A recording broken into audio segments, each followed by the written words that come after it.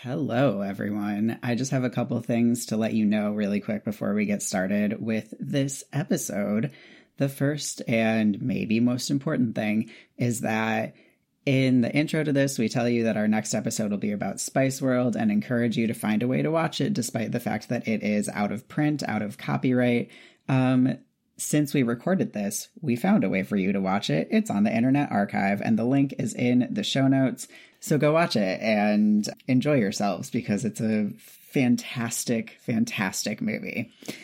Second thing, there was an incredible storm at Jesse's house while we were recording this episode, and some of the rain sounds I simply could not edit out of the background. Consider it some bonus ASMR. It's honestly quite soothing, but if you hear a sort of subtle roaring in the background, it's rain lashing the windows. And finally, for the month of August, we are doing a promo for our sticker club. We want to get 40 new subscribers by the end of the month. And so if you join during the month of August, you will get 2 extra stickers from our back catalog in addition to the August sticker, which is a really great sticker. It was Jesse's brainchild. I drew it, and I'm just so excited about it. I cannot even express it. I'm not going to spoil it, but I will tell you that it was inspired by the Lesbian Seagulls episode of You're Wrong About, if you happen to have listened to that. All of the stickers in our sticker club are designed by either me or our friend Theo, or both of us. A lot of times we team up to make them, and I'm just really proud of them and would love to share them with the world.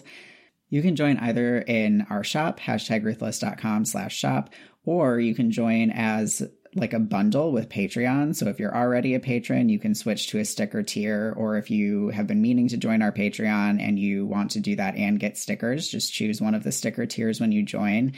And you do save a little bit of money when you join that way, because basically both Patreon and our shop charge us 30 cents plus 2.9% for every credit card fee. And by joining on Patreon, basically, we're only getting charged that fee the one time. So you save that fee when you join, both together. That's probably boring to a lot of people, but, we just love radical transparency. So I'm telling you anyway. So that's at patreon.com/#ruthless. And I think that is everything. So please enjoy this episode. Okay, here it is. Hello, and welcome to the Gaily Planet, a podcast where 2 queer nerds talk about media we love. I am Lark Malachi Gray. And I'm Jesse Blount, and welcome again to summer camp. I hope y'all are enjoying your hot dogs and roasted marshmallows, because we are back for another 90s classic, another John Waters film, if you will. And that is 1990's Crybaby. It sure is. Before I tell you what Crybaby is about, we're going to take care of our morning announcements. So first and most important, our Rocky Horror episode that would have been this week was postponed because of low ticket sales. So we won't be talking about Rocky Horror this summer camp. We'll be talking about it in October when the show has been postponed too. And we will obviously let you know when those tickets become available again. We heard from a lot of folks who were like, I'm going to be out of town. It's a Saturday in late July. I am not available to sit at my computer right now. So we'll do it in the fall. That's fine. It'll be just as good then as it would have been now. Yeah. So instead of Rocky Horror Picture Show, we are going to be talking about Spice World. Yet another Spice World campy classic. Critically panned, perfect movie. Yeah. No, it is deeply entertaining and deeply weird, which is both things that I love in a movie. Yeah. It is not available to stream anywhere. It is out of publication. We very much encourage those of you who are too young or too old to have experienced this movie when it was available to find a way to watch it. It's got to be there somewhere on the internet, and you should watch it. You won't be sorry. It's an incredible movie. So yeah, seek it out. And if you can't, just listen to us talk about it, because that'll be a blast also. It's going to be great. Okay, last orders of business. We added a new page to our website about how all of the ways that you can support us, both financial and not financial, because, you know, people like supporting us. We like it when you support us. And there are ways that you can do that aren't like joining our Patreon. And we want that all to be in one place for you. So that'll be in the show notes. But also, if you just go to #ruthless.com and they're like in the drop down menu, click support our work, you will see it. It's very easy. It's got bullet points. That's what I'm trying to say, you know? Yeah. Easy to access. Yeah. And if you have been enjoying summer camp, you should definitely go to Apple iTunes and leave us a 5-star review. That helps people find us. And it also just makes us feel great when people are like, I love your show. Yeah, and we haven't said in a while, we're doing a thing where if you screenshot your 5-star written review and email it to us at #ruthlesspods@gmail.com, you'll be entered into a giveaway to get a sticker. And 10 of the first 50 people who do that will get a sticker. I encourage international folks to do it because we don't see your reviews. Apple only lets us see ones from the US. So, like, if you want us to know about the nice things you said, email them to us. It makes us happy. Yeah. So, yeah. And with that... let me tell you about what Crybaby is about. Crybaby is a 1950s musical love story about Crybaby Walker, a drape, and Allison Vernon Williams, a square. Allison starts the movie so tired of being good and is wooed by Crybaby and his gang of juvenile delinquents to Turkey Point, the hangout run by his grandma and her husband. Allison's ex and his gang of squares start a brawl and get everyone arrested. Crybaby gets sent to jail but is released thanks to the power of love and music. The movie ends with Crybaby and Allison's ex playing chicken for her heart, which Crybaby obviously wins. The end. And today's headline: Baltimore Gora realizes she's too hip to be square. She is. She's a scrape. Part square, part drape.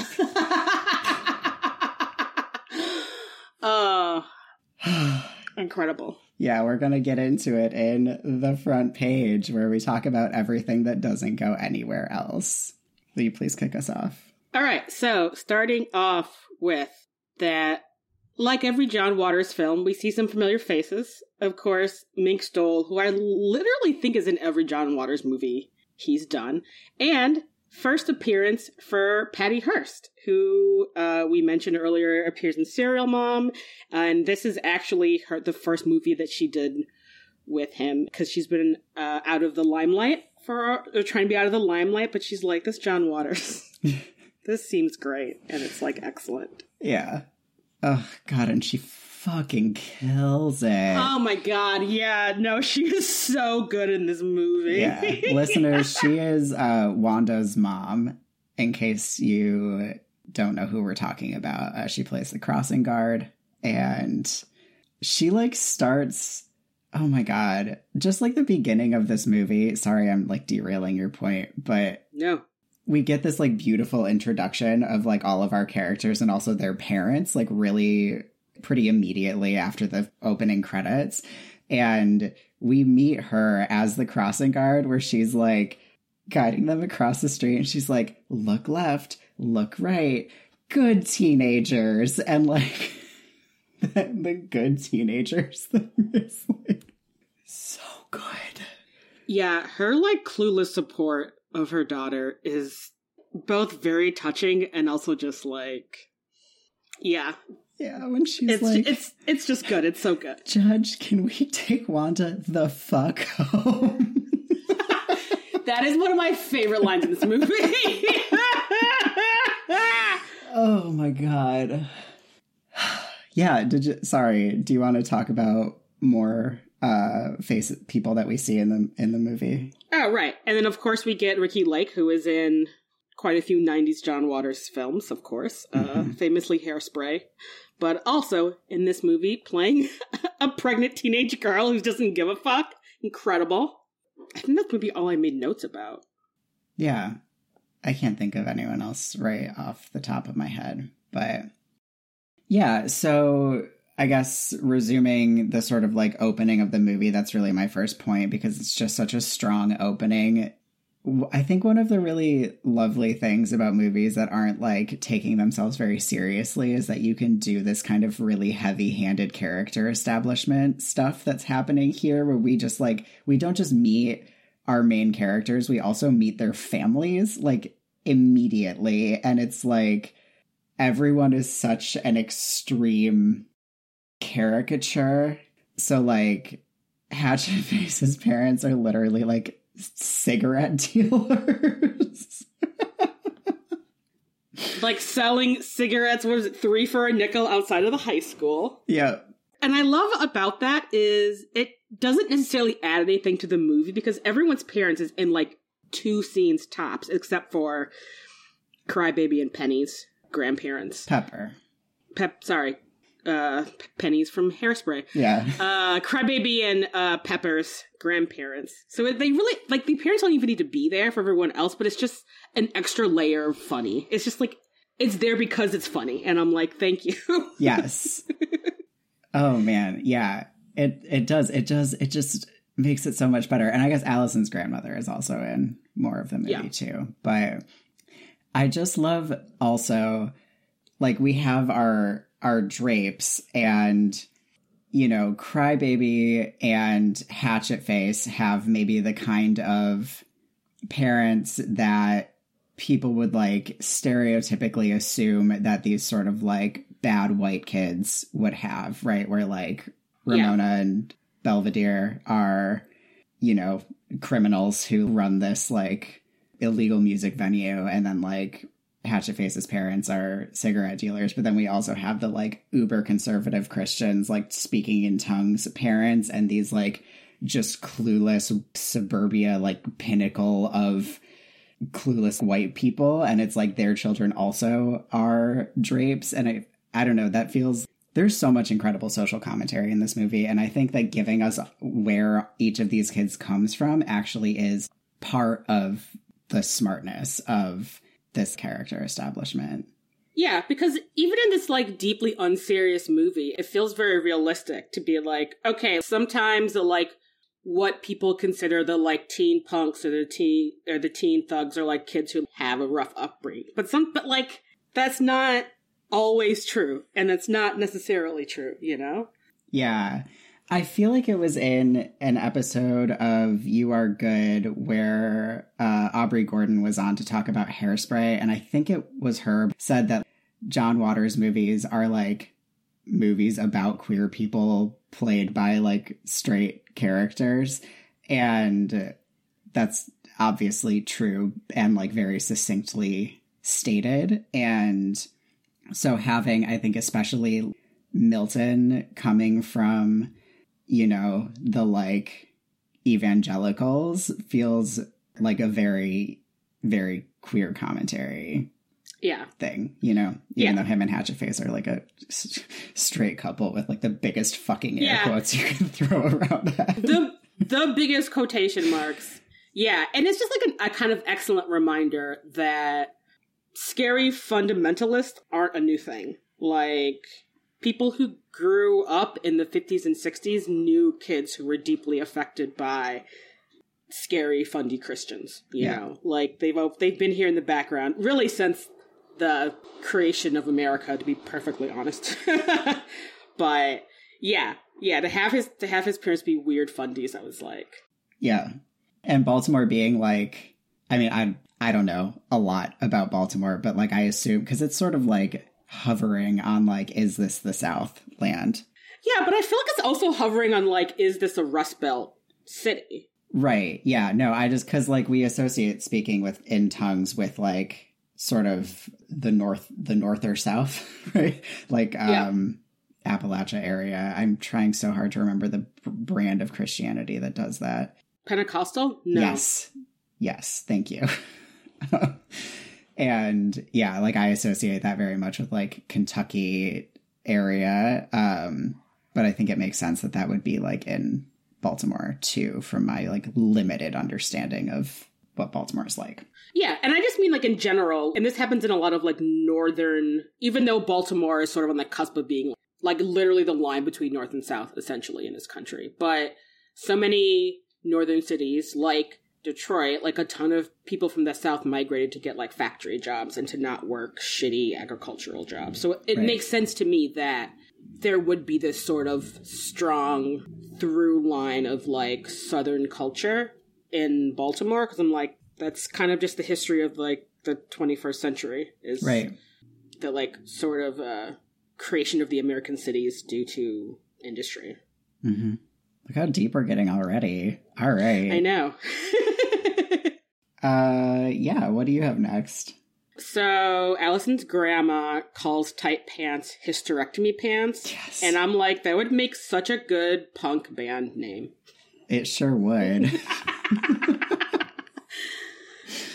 Right in that same scene, she is like chastising Allison for being like drawn to the drapes, and she says that they wear clothes that were designed by homosexuals. And I was like, there's a t-shirt in there. Should we make a t-shirt that says designed by homosexuals? Oh my god. Oh. I feel like I want to say yes, but I don't know if people would buy it. So people, let us know. Yes, please let us know if you want a designed by homosexuals shirt. Mm-hmm. It'd probably be in like a 50s font, you know? Yeah. I think we could make it good. Yeah. Maybe the font that's like in the opening credits. Like that's a really good font and like color scheme. Whatever. Yeah. That was actually my next point, but I do also want to say that in that same scene when like Mrs. Vernon Williams is being shitty to like the drapes, Hatchet Face is like, sometimes shook up old ladies get cut. It's so good. She like licks a knife. I can't even. I love literally everything about that. I'm not gonna lie. I know. The fact that Pepper's son is named Snare Drum is like deeply cute. I can't be mad that is the cutest name. Like I want, like that has to go on my like future pet naming list because it's so fucking cute. Yeah. If you ever adopt like, you know, paired kittens, Snare Drum and Susie Q would be excellent. Oh, you're right. That'd be so good. My problem with like thinking about getting cats in the future is that I mostly want cats so that I can name them certain things, and it's always like paired names. So I'm like, if I ever get a cat, I have to get two cats, and that's like not a good reason to get cats so that you can name them things. Don't do that. But this is great to give me ideas as someone who's going to foster cats to be like, what do we name these kittens? And I feel like names from Crybaby is a really good idea. That's true. I wish that we knew what Pepper was going to name the kid that she has in the car at the end of the movie. You mean that full-ass, like, 7-month-old that they're, like, playing off as a newborn? I love it. Yeah. Oh, man. So good. Okay. What do you have next? When all of the teens are at the courthouse after the squares literally ruin everything, and their parents have to show up, and Hatchet Face's mom in the iron lung, just them like rolling the iron lung in. It's so ridiculous, and also really great because I'm like, if you like read history and you're like, the fuck is an iron lung? And then you see it, you're like, holy shit, what? Like, listeners, she's essentially in a coffin-sized metal tube with just like her face sticking out. Smoking. Of extremely importantly.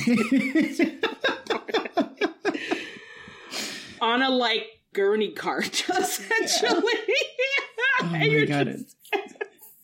And she says this line where like she gets yelled at for smoking in the courtroom, and she's like, why? I pay taxes on cigarettes, don't I? And what do those taxes get me? Happiness? Hell no.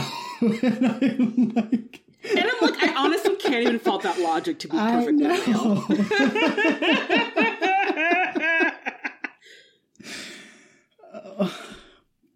I can already tell that I'm gonna like be so sore from smiling by the end of this recording.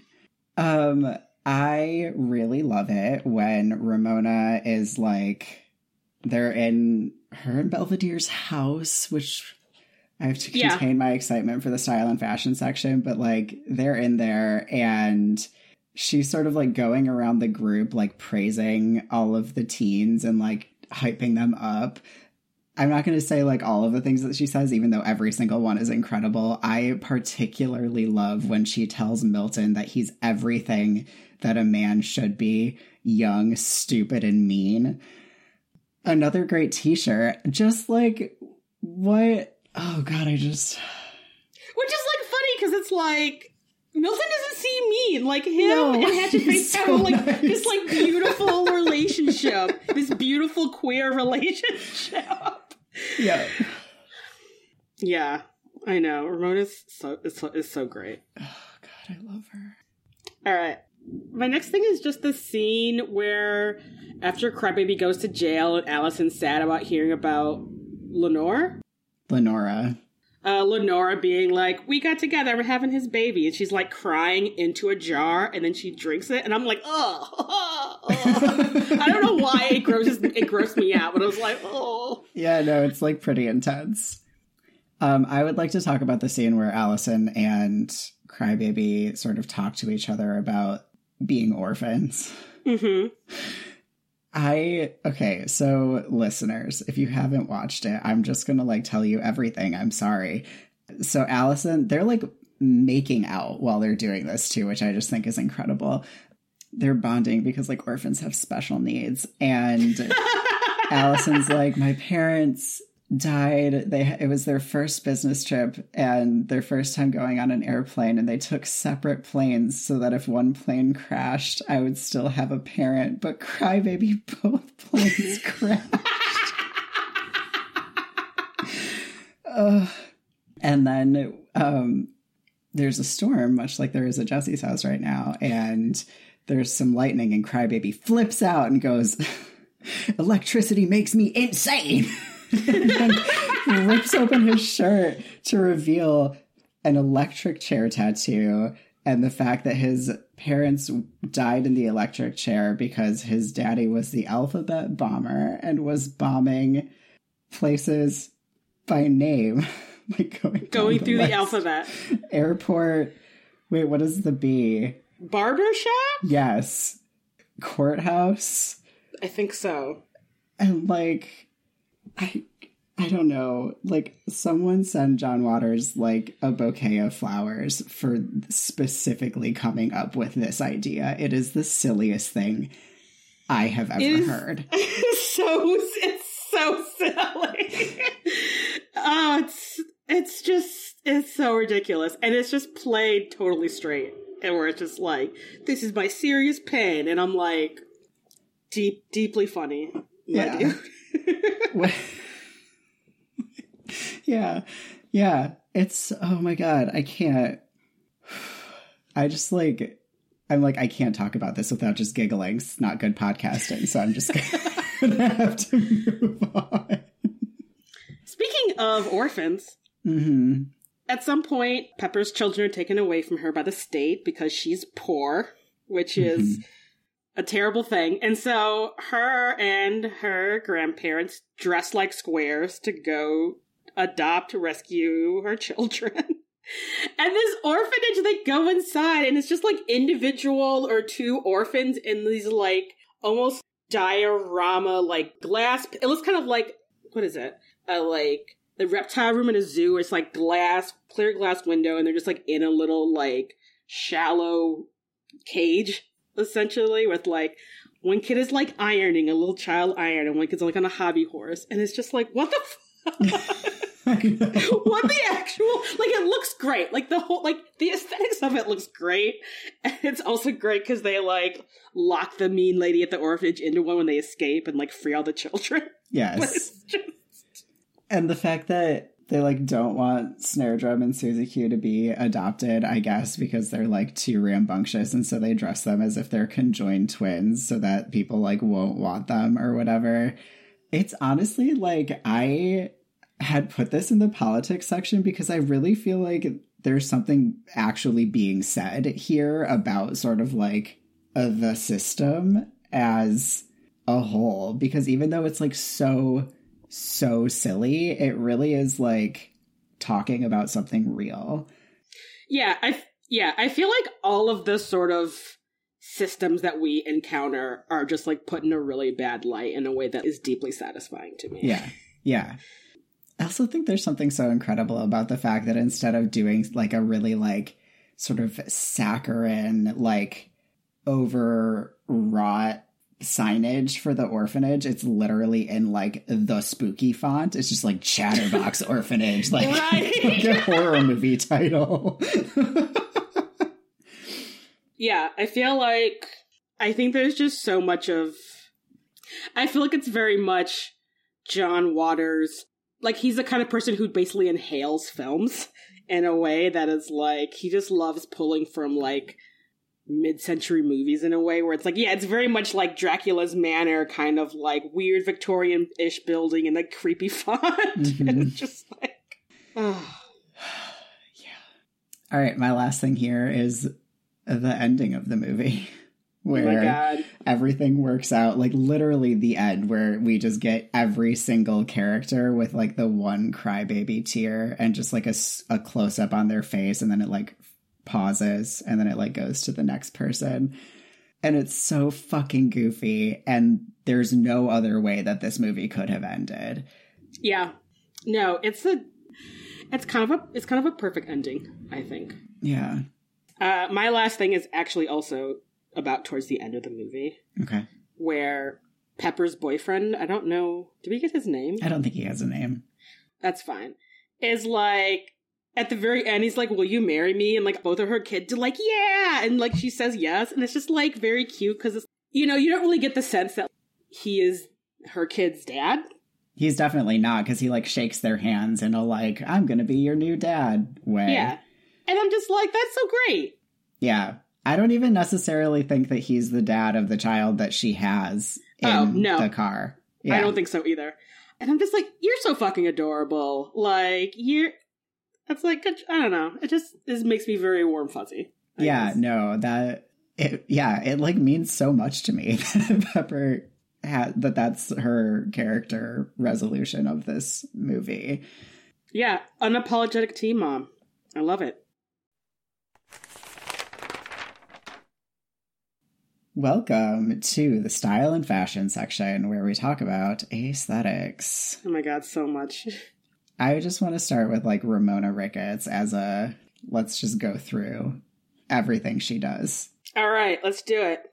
She has a hat that is a taxidermy duck, for starters. It like shouldn't work. It really literally shouldn't work. But the fact that she pairs it with a like dirty jumpsuit that is like unbuttoned or unzipped to like about under her ribcage with like her boobs just like in a bra or whatever. It's like she's wearing like a bustier under it. Thank you. Yeah, it's just what an aesthetic. Like I'm like you were fashionable. You were fashion. If I saw someone today wearing that, I'd be like, damn. I know that is bold, but it honestly works. It works so well. The fact, I mean, I think this is true for a lot of people in this movie. Like, everyone's really messy. Like, it's a John Waters movie. Everything's really messy. Ramona constantly, her teeth are just smeared with lipstick, and that doesn't, you're just like, you're so hot. Like, you're this, like, chain-smoking 50-something, lipstick smeared, really rough around the edges lady, and you're so fucking hot. I mean, truly, honestly, truly. She also wears that like petticoat at the end. At the end, like with multiple colored layers. Yes. Yeah. Oh my god, incredible. Yeah. There's also, is she's wearing a like almost white tulle fitted outfit when her and Pepper and her Rona's husband Belvedere are like going to the like welfare office or whatever, and they're like pelted with tomatoes by all of the fucking squares because they're bigoted pieces of shit. But I feel like is she wearing a white outfit that's like somehow sheer-ish? I think so. Yeah. It's excellent. It is. I can't remember it exactly, but yes. I love that all of their outfits are like tearaway too. So that as soon as they need to like reveal who they are, they're just like surprise, we're punk as fuck. Oh yeah, when they're at the orphanage. Mm-hmm.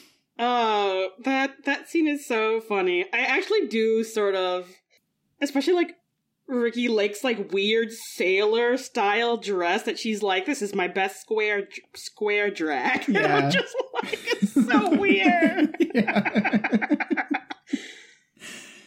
Yeah, so can we talk about their house, her and Belvedere's house?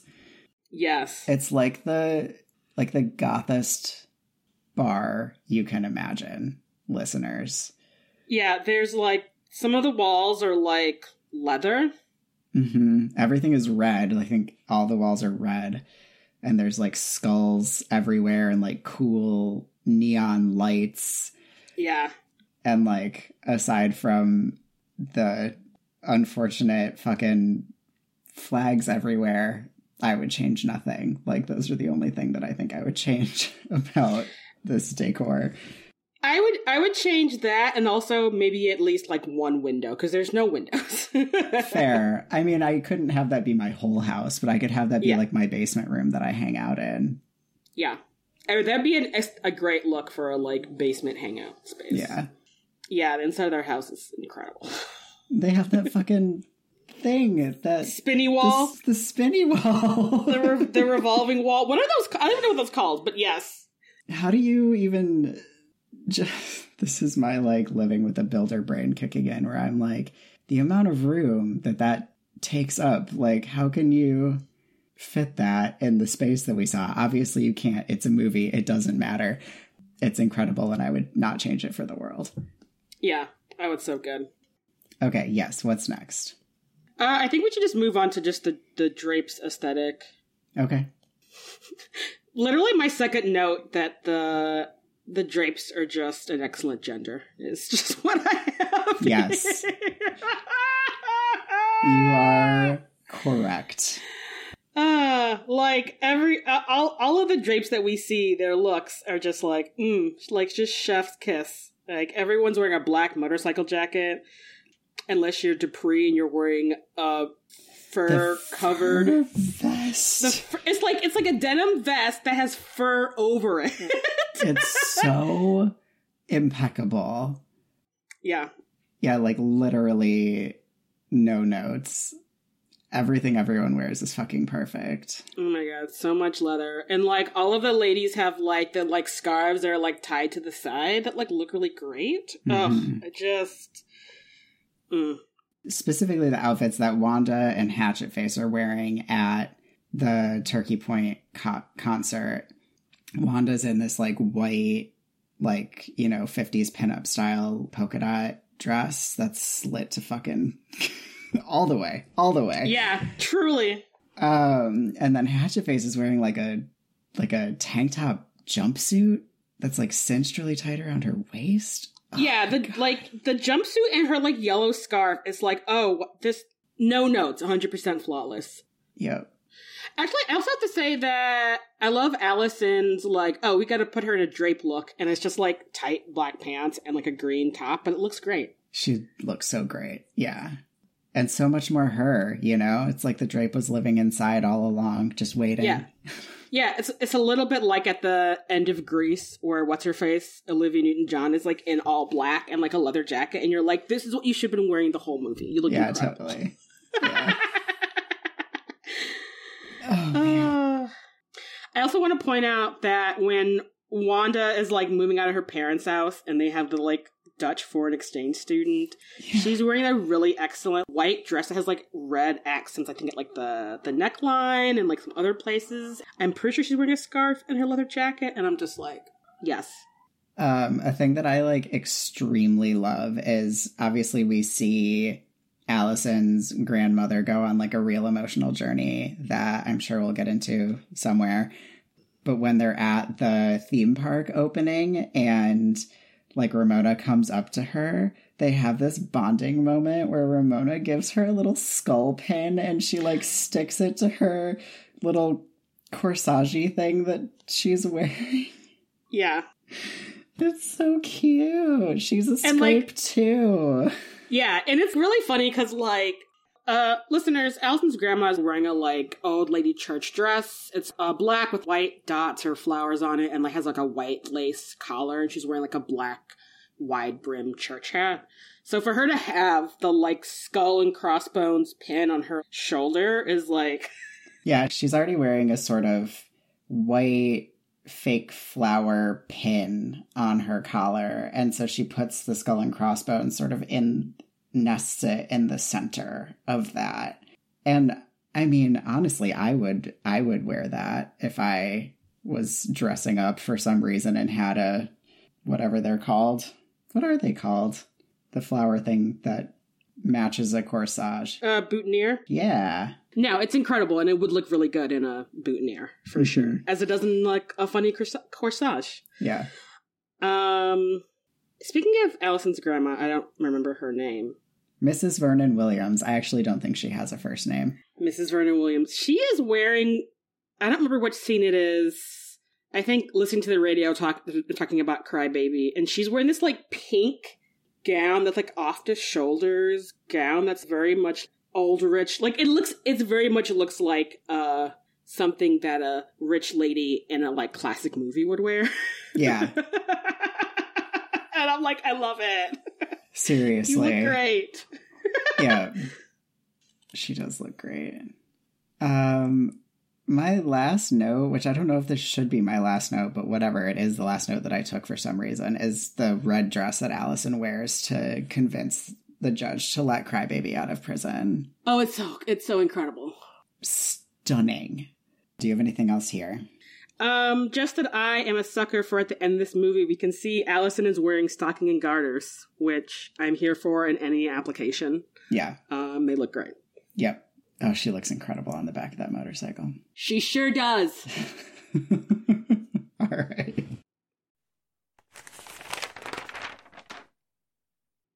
Welcome to the politics section where we talk about things that are fucked up. All right. So, I have a little bit of movie trivia about Wanda, aka Tracy Lords, which for listeners who aren't aware was very famous in the 80s for being in a lot of porn movies where she lied about her age, and then the industry / the FBI found out, and so they had to literally confiscate every video or like photo shoot she was in before she was 18. But apparently, and so that's why it's in politics. It's like, that's a whole... It's pretty fucked up. I, like, have read about that before. Like, the company that she worked for got in so much trouble, and I think that's incredibly fucked up. Like, they did their due diligence. They, like, got her birth certificate. It was fake. That's not on them. Yeah. So, apparently the FBI was, like, investigating her when they were making this movie. She is 22 when she's making this movie, by the way. And apparently the cast and crew were like super supportive of her.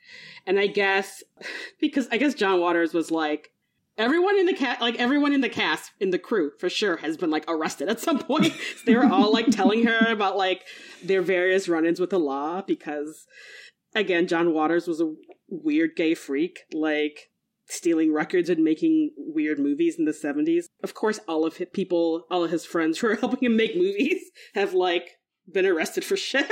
Yeah. And she just, I don't know, I guess she speaks really fondly of this time and just like what a really supportive atmosphere it was for her during this, understandably, I'm sure, difficult time. Yeah, that's lovely. I don't know. Yeah, I think everything else is more serious stuff, obviously. Yeah. Yeah. I just have sort of like the discussion of race in this movie and like what it's doing as like one big politics point as opposed to having like broken it into sections. No, that's fair. I personally, and like maybe I'm not correct, I think that it's really well done. I think that it's like, I think I got like nervous because I try not to read other people's feelings about things that we're going to talk about before we talk about them, but I like accidentally ended up on this review that was like really, really critical about the way that race is addressed in this movie. And like, it was by a white person. I was like, not trying to take it too seriously, but they were like, it's not overt enough. People like, it's really easy to miss. It's like, whatever. And I was like, is it though? Or are you just like bad at reading? I mean, I think so. Like, what I have in my notes is that the villain of this movie is the like white suburban heteropatriarchy, you know? Yeah. And I think maybe some of the nuances I could see being missed by a white male watcher of this movie. Because really, like, the squares, and especially Baldwin, who is Allison's ex-boyfriend, and just like the sort of, but the like the racism and the overt classism and just like the sheer cruelty and violence of Baldwin and his pack of just like crew cut, preppy clothes wearing crew is just like the contrast between them and the Drapes is just very stark. It's like, no, these people, literally nothing that we see the Drapes do is as worse as what we see the squares do. And it's often like what they are doing is like worse, you know? And like, it's very clear why Allison wants to escape this like rigid gender and whiteness and class system and hierarchy, where she's just like, I don't want this shit, you know? Yeah. Yeah. And I'm like really frustrated with myself for having like read this thing, because now I'm like thinking about all of my stuff in the context of it, and I like tried to stop, but I'm just going to have to go with it because whatever. A lot of the criticism was about like the arrest scene and like who gets released and who ends up in prison, and like the fact that like the white kids that are arrested are taken away in like a paddy wagon, and the black kids that are arrested are taken away in this like, I don't know how to describe it, like a truck with like wood, and it's like a hay ride with no hay, and it's like surrounded by barbed wire. Yes. And I'm like, what? That's the point. Like, I'm not sure how you're reading that as like the movie being racist when like that is literally like that's it. It's talking about that. Like, I don't know. Right. That's what it's doing. It's clearly highlighting the way in which everyone is being treated by the police and the courts, where it's like, even though all of the squares did literally thousands of dollars of property damage and could have killed multiple people, they're like getting first aid. And right, all of the white Drapes are being put in a paddy wagon, and all the black Drapes are being carted off in this literal unsafe looking barbed wire cart. And I'm like, that is the commentary. Yeah, like, and then all of the white Drapes, aside from Crybaby, get released into their parents' custody too. And like, I guess I just feel like it's so like there's so much intention like at Turkey Point, which is I think probably illegally integrated. I don't know if integrated is the right word, but like I'm assuming so, since it's like supposed to be 54 or 55. So yes, it is illegally integrated. So, and there I think we have like a maybe like 75-25 white people to black people ratio. And then we get to the prison and it's like 90% black people and 10% white people. So it's not like a, you know, oh, we just mostly chose white extras situation. It's like very clearly intentional talking about not just like the system, but I think it's also super intentional and like really good commentary on like nostalgic 50s media too. Yeah. And like, you know, movies like Grease and everything in that sort of genre where whiteness is just the only thing that's represented. And it's like, it's just so good. I just think it's like really, really well done. And if people miss it or think that it's too subtle, I think that's a them problem. No, I think it is a them problem of like, well, you clearly don't understand the intricacies of race and class in America. Right. So if you're not picking up on like the intentional directorial choices that John Waters is making. I believe, did he write this movie? I'm sure he did. Yeah. So yeah. The irony of, like, and God, I think this is probably like maybe the best piece of it is like when, you know, the movie is centered around Crybaby and like his need to be with Allison, this girl he's talked to 3 times. And like everyone's very invested in their love story. So like he has to break out of prison to like redeem himself because Lenora has lied about them being engaged, whatever. And so he sings this song about needing to like break out of prison to like go get Allison. And like everyone that's working with him in like the license plate stamping space is like singing with him. And again, it's like Crybaby and maybe like 2 other white people and like everyone else there is black. And he's singing. The lines of the song are like, cut these shackles off of me. Like, I need to be free. And it's like so clearly like doing a thing of being like, this is so ridiculous that this like white man is singing these lyrics because he needs to go like prove himself to a girl. And the irony is like oozing out of the screen in a way that feels really poignant. Yeah. And I feel like also, and that maybe this is also a point that's missed by white people who have not been enough black people, who have not been around enough black people to realize, to be able to differentiate between black people. But a lot of the black people a lot of the black dudes that we see in the jail with Crybaby were clearly arrested when the turkey point is, you know, when the cops show up. And it's like, oh, you've been there for like the past week. Or right. However the fuck long this movie's timeline is. Yeah. You know? Yeah. It's, I don't know. Honestly, I think because it's not as spoon-fed as the, like, race commentary in Hairspray, it's maybe why people are like, what? Yeah, maybe. So, yeah. Yeah. Just, I think, again, like we talked about with Serial Mom, I think there's just something so delicious about a movie that has, like, this much to say and this much to, like, confront their audience with while also just being fun.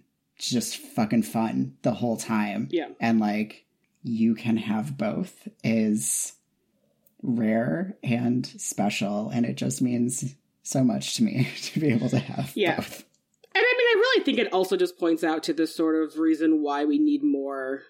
All right, like, I know that John Waters is a, like, cis white dude. And there's a lot of cis white dudes making movies. But, like, I don't know.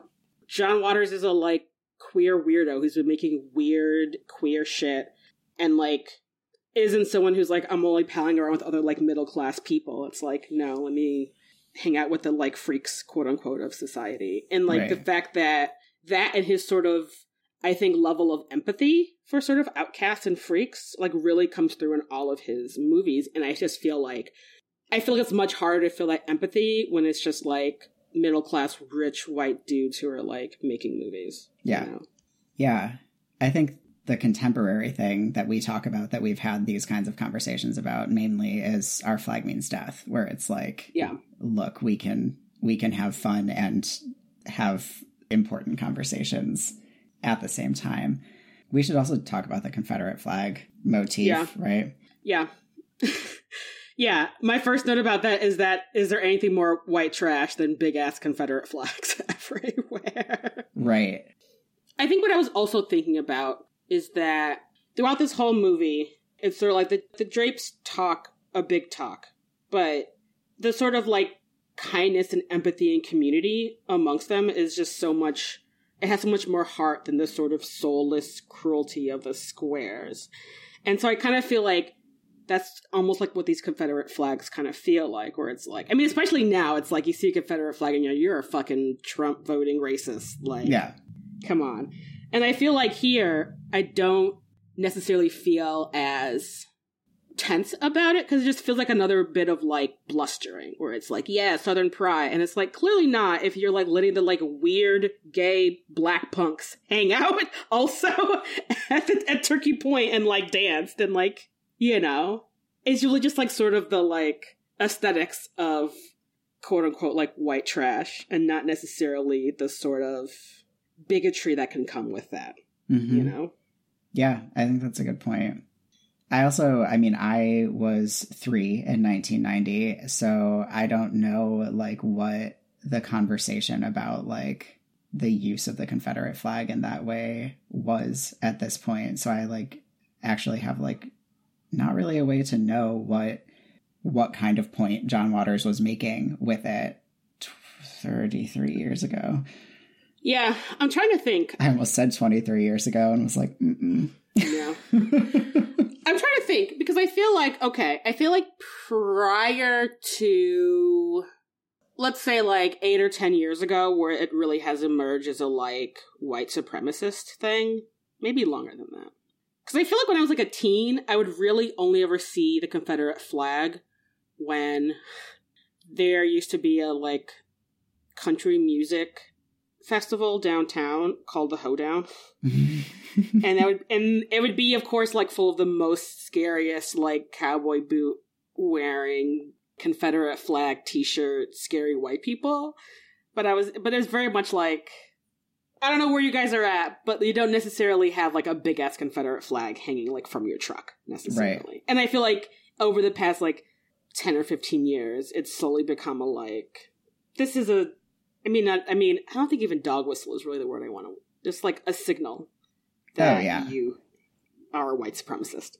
Yeah. Especially definitely. In a state like Michigan, where it's like, this is like, what? Right. So. Yeah. Welcome to the essay section, where we talk about our relationships with this movie. You want to start? I will start. All right. So during our serial mom conversation, I mentioned that I watched a lot of the John Waters filmography in my early 20s. This weirdly was not one of them. I don't think I watched this until I met my wife Nicole, and she was like, "We should watch this," and I'm like, "How have I never seen this? Let's do it." So, and obviously it's great. Mm-hmm. But yeah, I don't know. I mean, there's still a few other John Waters movies that I haven't seen yet either. But yeah, I guess I'm not really sure how I missed watching this. I don't remember, like, how I met this movie or the first time that I watched this movie, but like I said earlier, I have seen this movie more times than I can count.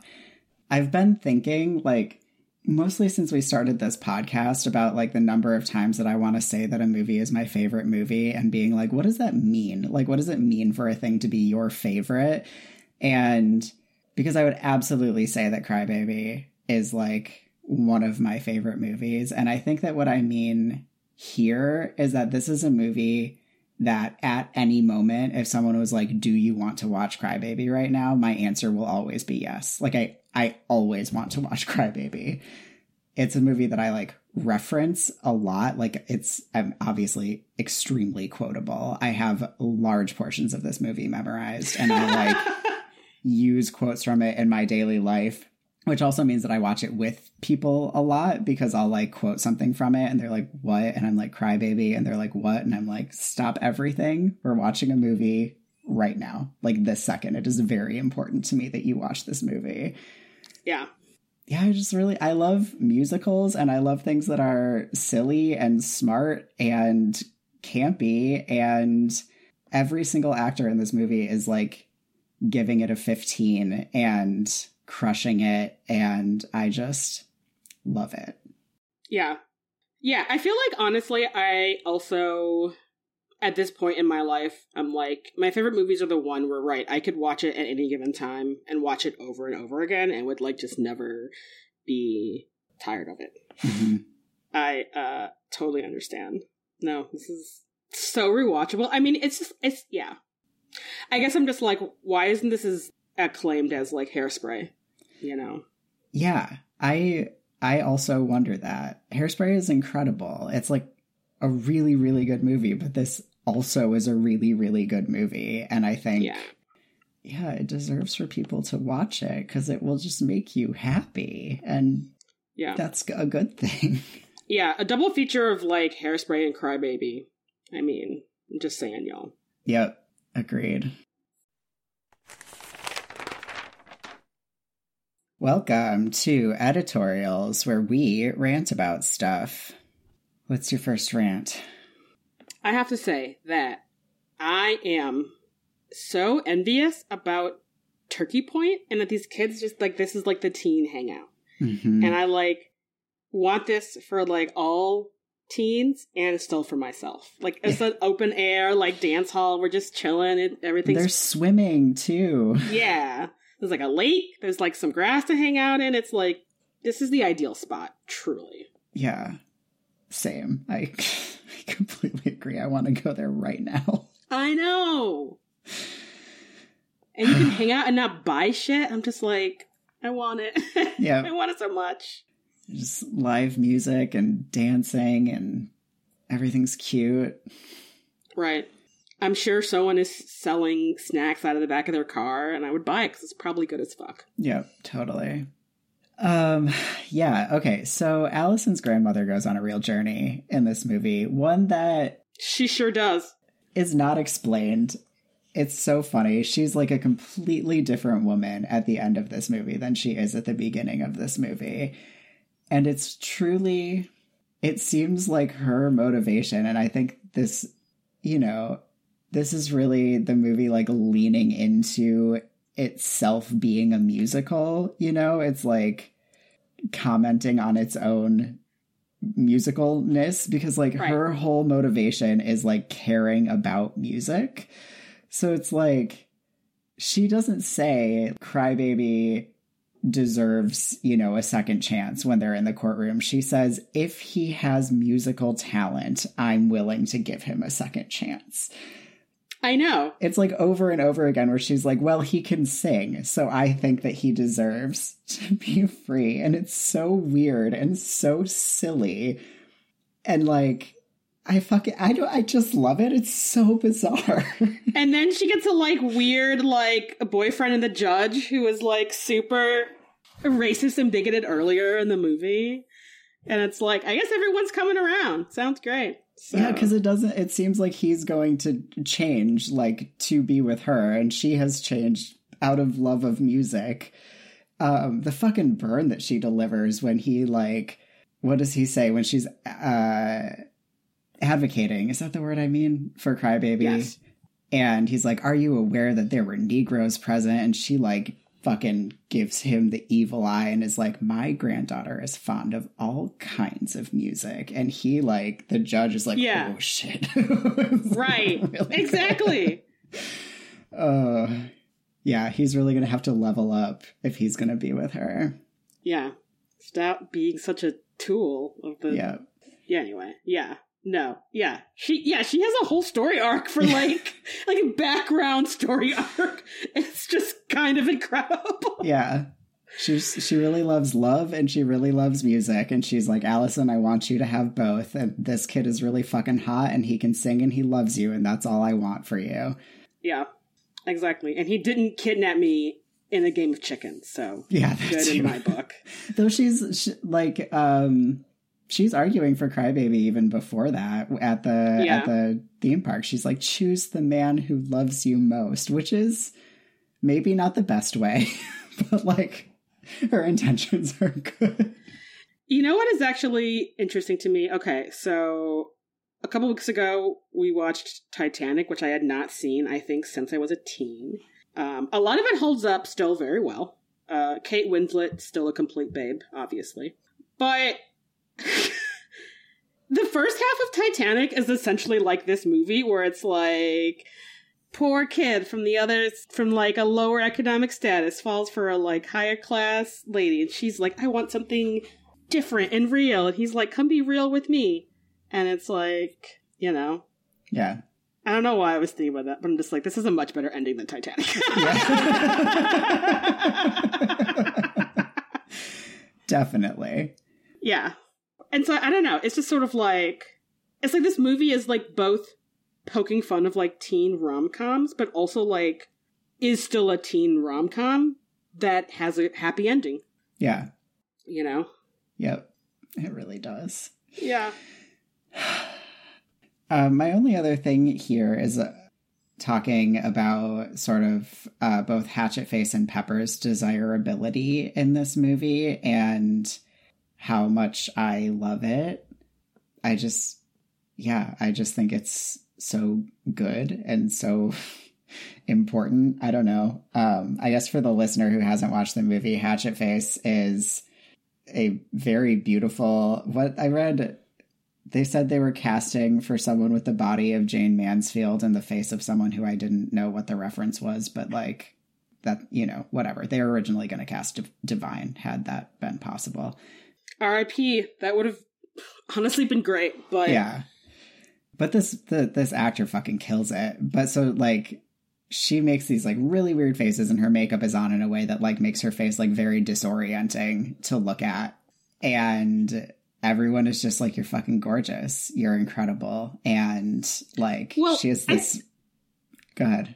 Sorry, I think importantly, all of the drapes think that she's gorgeous and the squares are like, ah! Yeah. You know, and if like they've like flipped over a rock and saw something like creepy crawly. Yeah. And it's like, yeah. And I feel like it's so rare to see women in movies that are like what could be conventionally called ugly. Because like she has makeup where like her teeth are like kind of like brownish, and yeah, like she has a very like like the makeup makes her face sort of like disorienting and like not symmetrical in a way. But it's like, but I think the fact that like like the people in the movie that we care about are like, no, she's hot as fuck. Yeah, and she fucking is really good with this 2-foot-long switchblade. Yeah, and like has and then just like.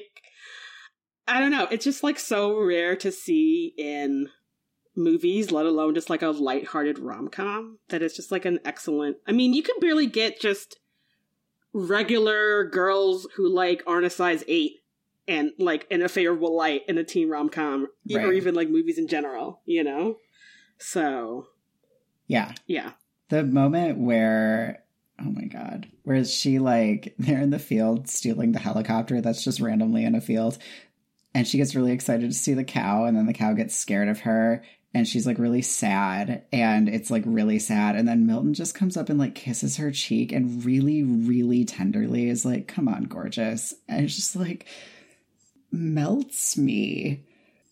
Yeah, there are just so many good dudes in this movie who just love regular ass ladies, you know, just are like ladies that like are not conventionally attractive. Because the other thing we have is I don't know if she's pregnant. I don't think she's pregnant in real life, but like Ricki Lake playing a like very like a 9-month pregnant teenager with her just very like cute boyfriend who like wants to marry her, even though she like already has 2 kids, 3 kids at the end of this movie. Yeah, and the fact that like Pepper in this movie is like, we're bad girls. We like use our tits to get what we want, and we don't like give a fuck, and like we carry knives because they don't fuck with us. I think you mean like, our bazooms are our weapons. Actually, thank you. I could not remember the line. Thank you. And it's just I want so much more of that energy. Yeah, and I think it's not just that she has, you know, this incredibly sweet fiance at the end of the movie. But that she, as a like, fat, pregnant teen mother, is like clearly desirable to other people, like just generally. And in the scene where like Allison goes to like sing at Crybaby, like through the glass in the jail, there's like 5 women who have come into the jail and then like 5 dudes behind the glass.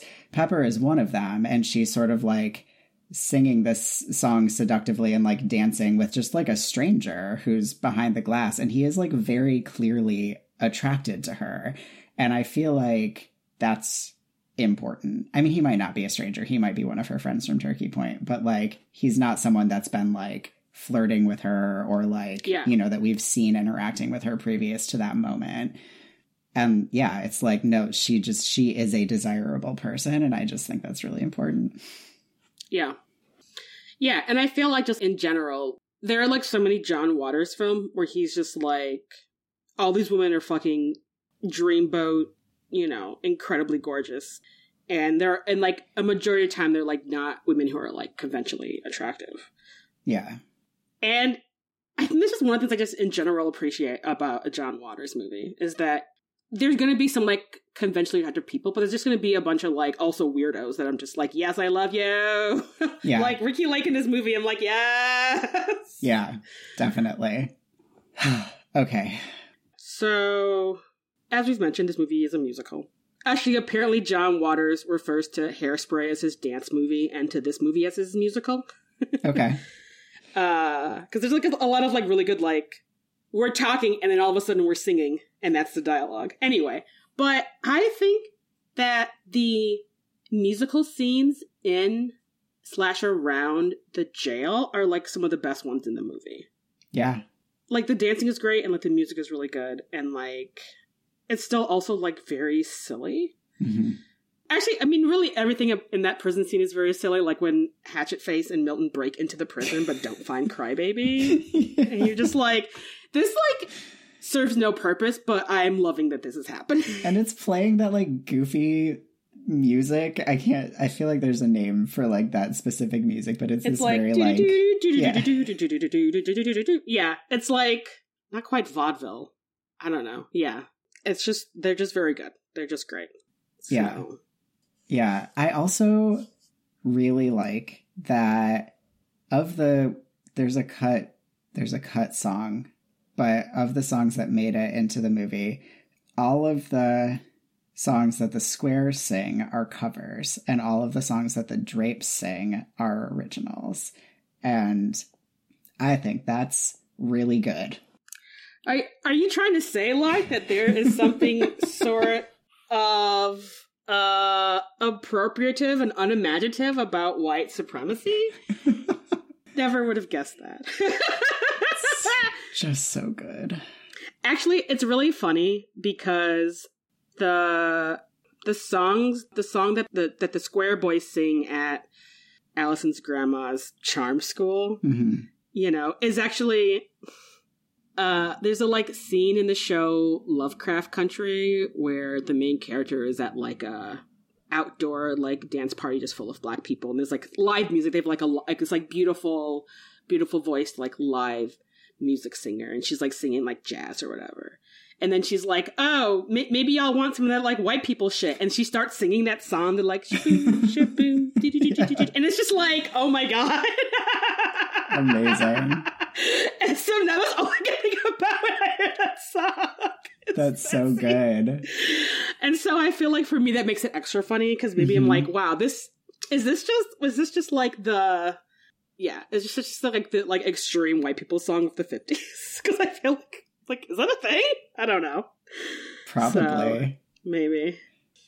I really particularly also appreciate anytime there's a musical where it's both like the people are like performing music, but also it just does randomly like turn into it. Like most of the musical parts of this are people actually performing, but then randomly, mostly in the jail, around the jail scene, it does turn into like a proper musical where people are just singing their feelings. Yeah. And yeah. There's like, yeah. Like singing and dancing, and then like all the dudes in the like, what is it? License plate stamping factory part of the jail are like clanging their mallets against the metal for the beat, and you're just like, yes. Yeah. It's really good. It's so good. And then like, yeah, that's just like, yeah. And then like Mr. Jailer's song where they're all like, with the Crybaby and some of the, like, you know, drapes are on one side and, like, all the ladies on the other side is, like, so incredible. That, I think, might be my favorite musical number of this movie. It's very sexy. It's so sexy. I mean, this movie in general is, like, kind of horny. Yeah, it's... Yes. But, like, also, I think kind of in the way that we're talking about But I'm a Cheerleader, where it's, like, it's not, like, R-rated horny. It's sort of, like, PG-13 rated horny. I feel like the closest it gets to R-rated horny is like between Wanda and Dupree in that scene.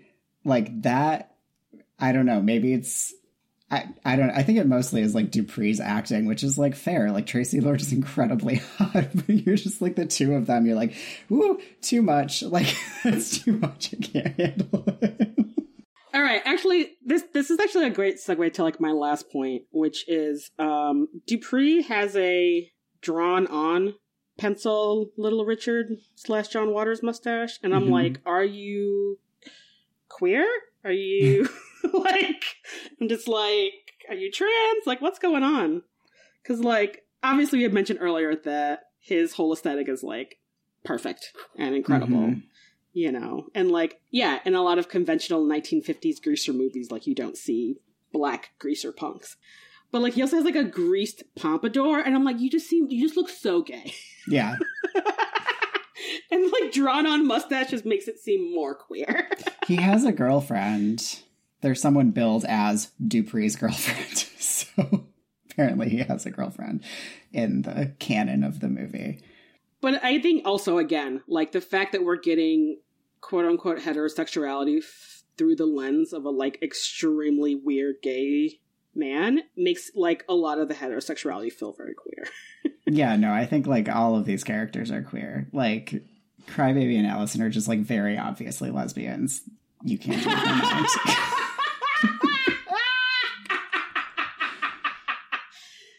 Yes. Yeah. Now I'm just now I just feel like we missed out about Crybaby just being a lesbian in this movie. Right? I mean, babyface Johnny Depp does look kind of like a butch lesbian, but I'm just saying. Yeah. Oh my gosh. Okay, I think we've like already basically transitioned to personals, so let's just head there now. Unless you have other stuff here. No, I don't. But no, this is an excellent segue since my first thing is about circa 1990 babyface Johnny Depp. Yeah.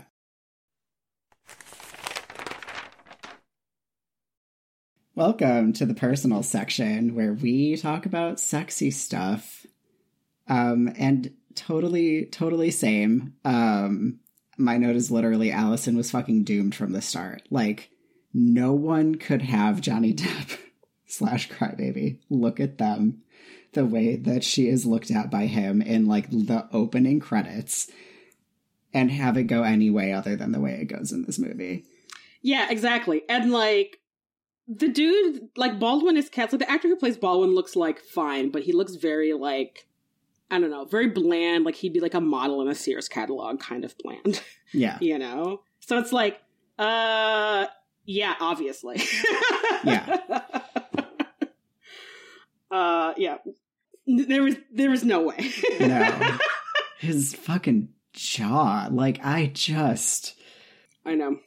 Listeners, Jesse and I, like, were texting last night. We were like, Johnny Depp is fucking trash. And that has nothing to do with, like, this movie that was made in 1990. So that's it. That's what we have to say about it. Yeah, exactly. I love that we had to, like, stop ourselves from having that conversation because we were, like, so ready to just, like, launch into a text discussion of, like, how fucking hot Johnny Depp is in this movie. We were like, no, save it for the pod. There's honestly between, like, the movies he is in between 1990 and 1999, is that when Sleepy Hollow came out? Peak hotness. Anything past Sleepy Hollow, I'm like, eh. And then when you find out he's a garbage poison, it's even more like, ugh. Yeah. You know? I was never a big Pirates of the Caribbean fan, and his makeup in there doesn't do it for me. So. No. Yeah. He's incredibly hot. Ricki Lake, ultra fucking hot in this movie. I mean, she in general is a hottie, but I don't know. You put a like leather jacket on someone and you're just like... Yeah. Yeah. And like Tracy Lords, who is like very conventionally attractive, but just playing like, her attitude in this movie, it's so good. Yeah, she's so mean. God, love it. Yeah. Yeah, all the drapes are just really fucking hot. And I mean, and then you have fucking Iggy Pop randomly, who's like hot in a sort of like rangy punk kind of way. Yeah, definitely. He, in the scene where he's introduced, for the listener who hasn't seen it, he's like taking a bath in a like metal wash tub, like in the middle of the yard. And he's like, "You caught me in my birthday suit, butt naked." And like, he looks like a skeleton on like marionette arms. Like, he is just so skinny and so long, and like the way that he moves looks like a puppet, and he's so confident that like it's the goofiest fucking thing he could possibly be doing, and you're kind of like, hey, Iggy Pop. Like, yeah, no, he is so, like, gangly looking, and you're like, how are you still hot?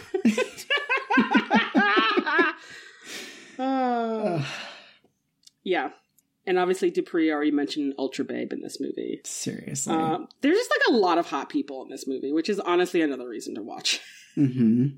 So, and, like, I don't know, it's very romantic. Like, all of the people we like get to stay with their partners, and Baldwin gets nothing because he's a mean little troll. Yep. I would love to talk about the amount of consent that we get in the, like, make-out part of this movie.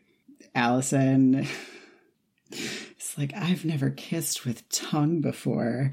And it leads to, like, one of the most horrifying scenes of kissing in the history of cinema. Although we also had that in But I'm a Cheerleader, 2 for 2 in the gross kissing. I guess that's what you do in a campy movie. But yeah. Like, Crybaby, like, talks her through it in a way that's, like, not judgmental at all. It's disgusting. I stick out my tongue like this, and you stick out your tongue, and we just wriggle around, and it feels real sexy. Yeah. I'm like, I think there's a little bit more to French kissing than that, but I guess, you're trying. But and we cut to, like, every single couple, just tongues out. It is... Oh my god, fucking Milton is literally sucking on Hatchetface's tongue, which I can't imagine a more horrifying thing.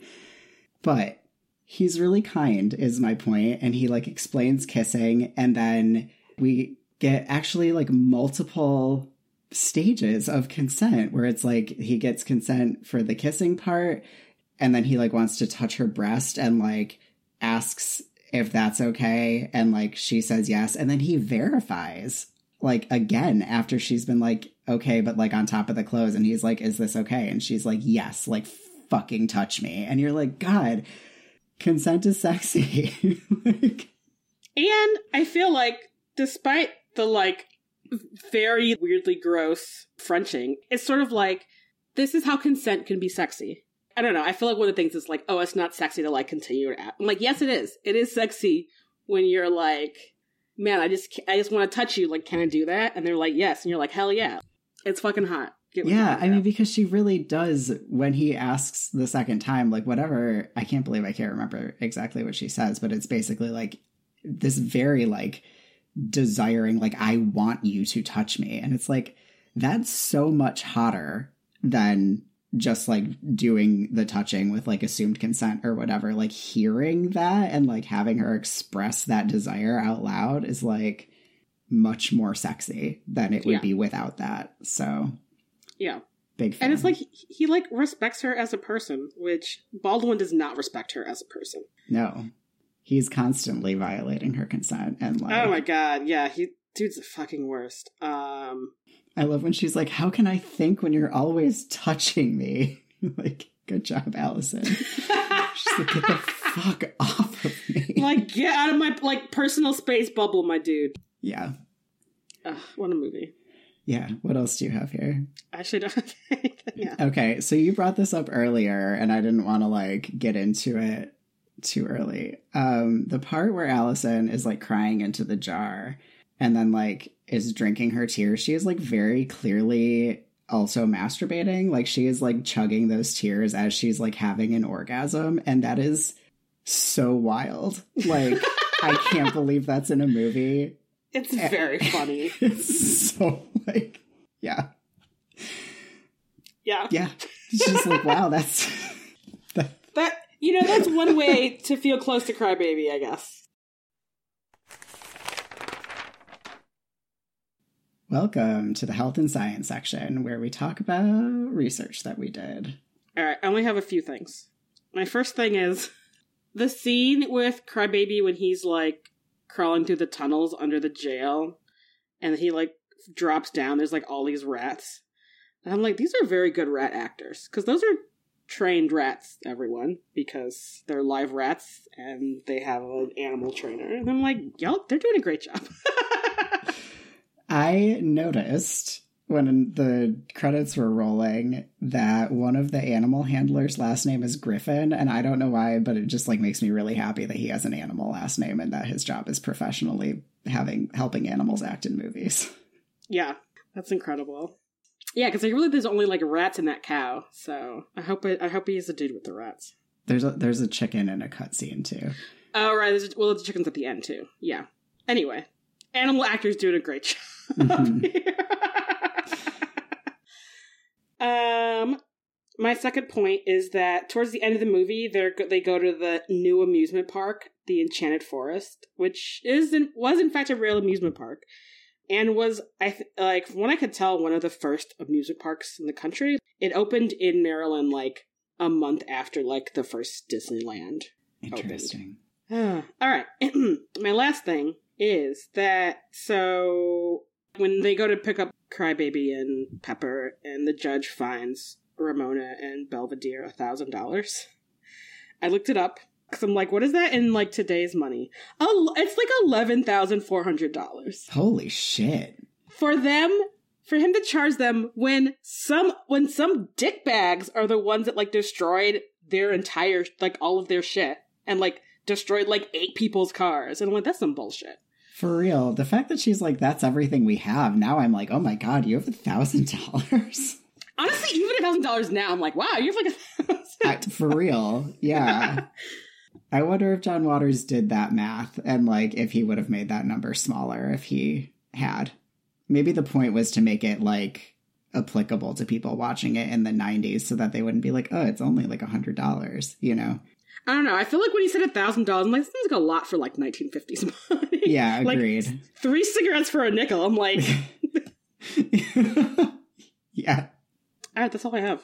Cool. All right. Thank you all so much for listening to our penultimate episode of our summer camp series. We will be back in 2 weeks with our final episode about Spice World. Once again, go watch it if you at all can. And check the show notes for all of the things. And until next time. Beauty, brains, breeding, bounty.